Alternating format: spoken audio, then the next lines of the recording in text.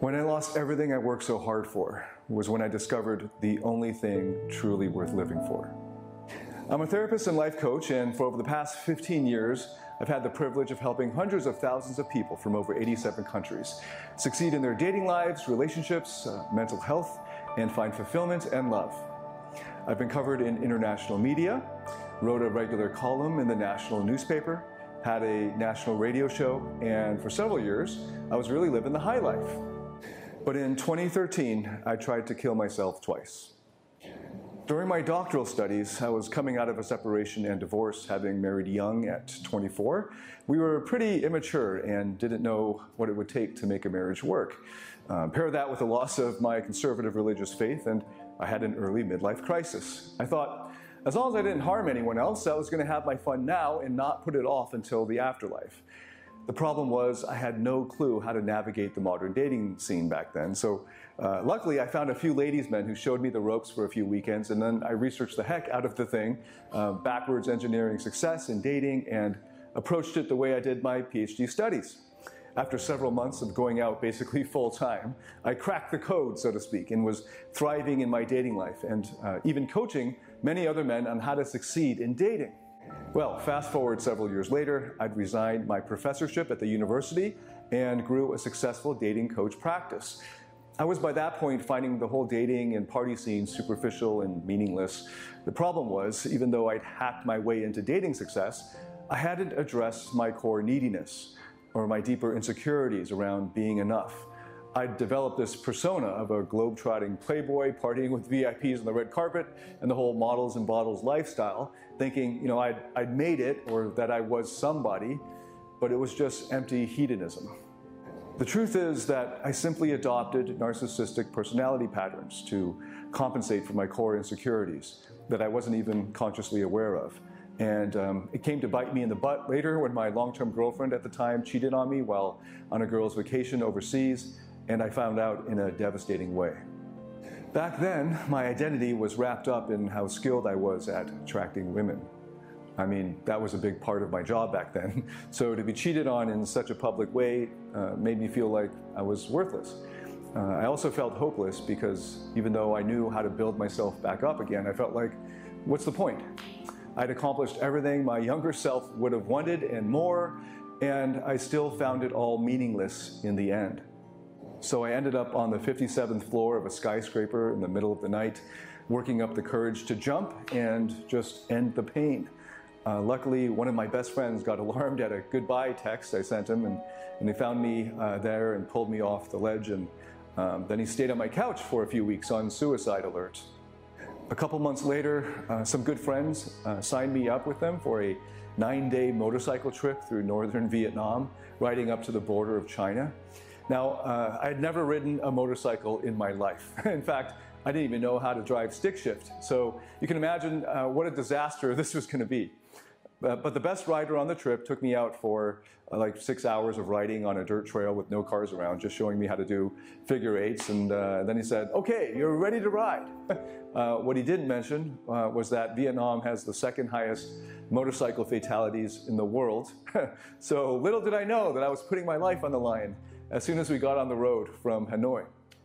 On the second day, I was going too fast around a blind turn on a mountain road and collided head-on with a local on a scooter. Luckily, he jumped off his bike before impact, but I took it on the chin and the chest and was knocked out cold.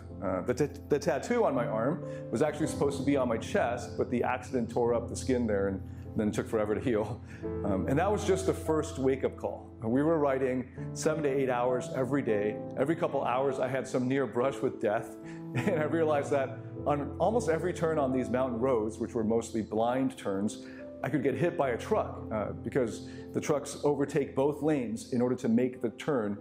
So you had to be ready to hug the mountain wall or get flattened by an oncoming truck. And I realized there was a decent chance I'd get killed by the end of this trip. And even worse, I might take someone down with me. That would be even worse than me dying alone. So I thought to myself, I didn't want to die by hitting someone else or getting crushed by a truck.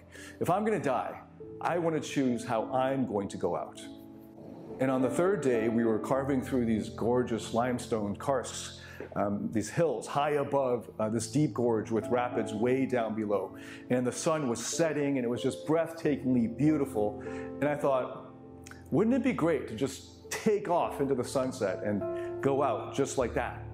I'd already experienced everything I wanted in life, and it was just going to be a lot of hard work, clawing my way back to earning back my self-esteem. And I'd already been there anyway, and it all seemed meaningless and empty.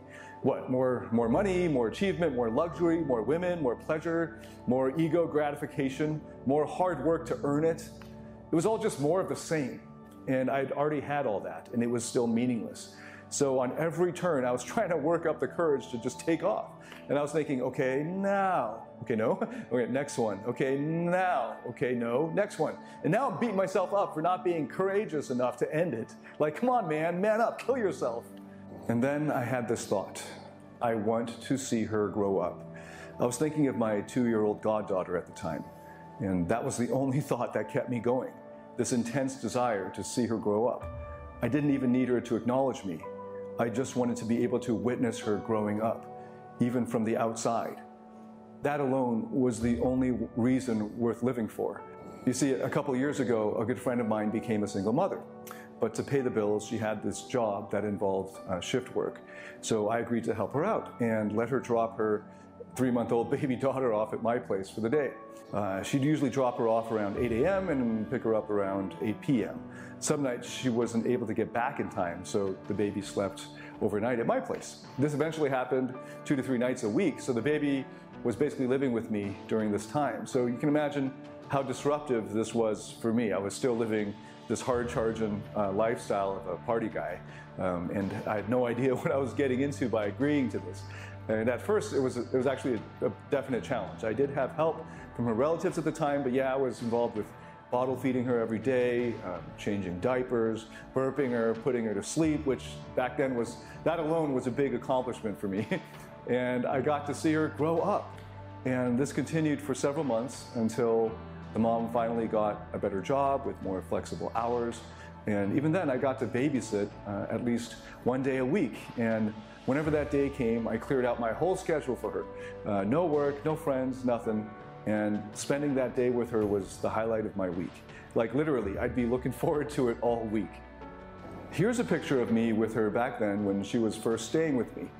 You can see how dated this is by the Steve Jobs book and my at-home hairstyle. I was growing my hair out back then. From the first moment I got to hold this little girl in my hands, and when I first held her, her entire body was no more than the length of my forearm. I fell in love with her, and without knowing it consciously, I finally felt what it feels like to have unconditional love flowing from you, not needing a single thing in return. She didn't have to love me back. In fact, she could poop on me or spit up on me, and it wouldn't change a single thing for how I felt for her. And it was the most astonishing thing. And of course, at the time, I didn't understand it. It was only as I was carving around those limestone mountains in northern Vietnam did I come to see that I discovered the only thing that gives life meaning: love, the experience of unconditional love.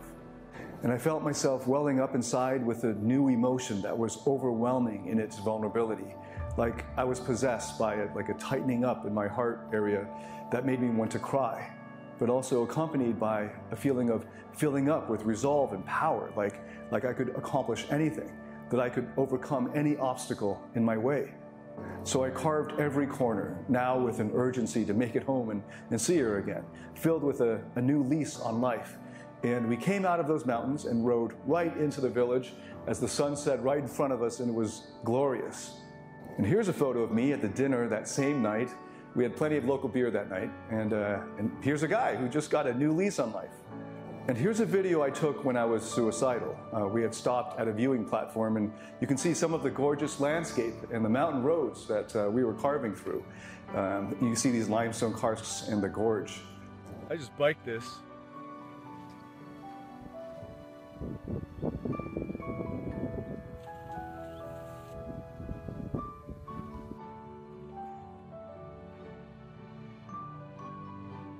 Could you tell I was having suicidal ideation? Probably not, right?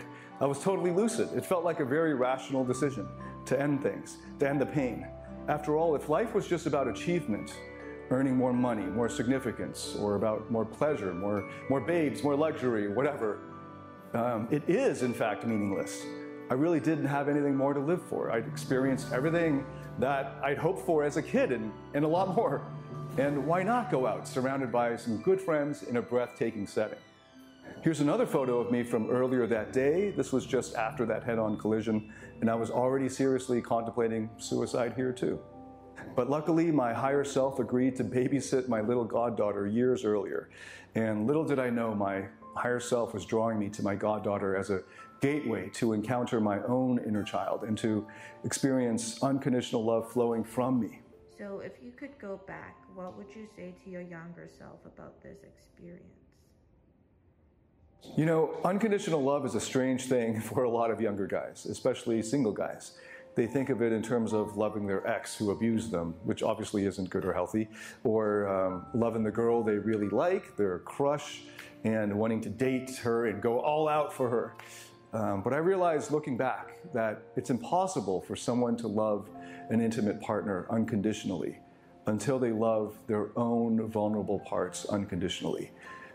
It's actually better to learn how to love unconditionally through an innocent party, like not someone that you're sexually intimate with, but someone you would naturally expect nothing from in return, like a newborn baby or even a puppy or a pet.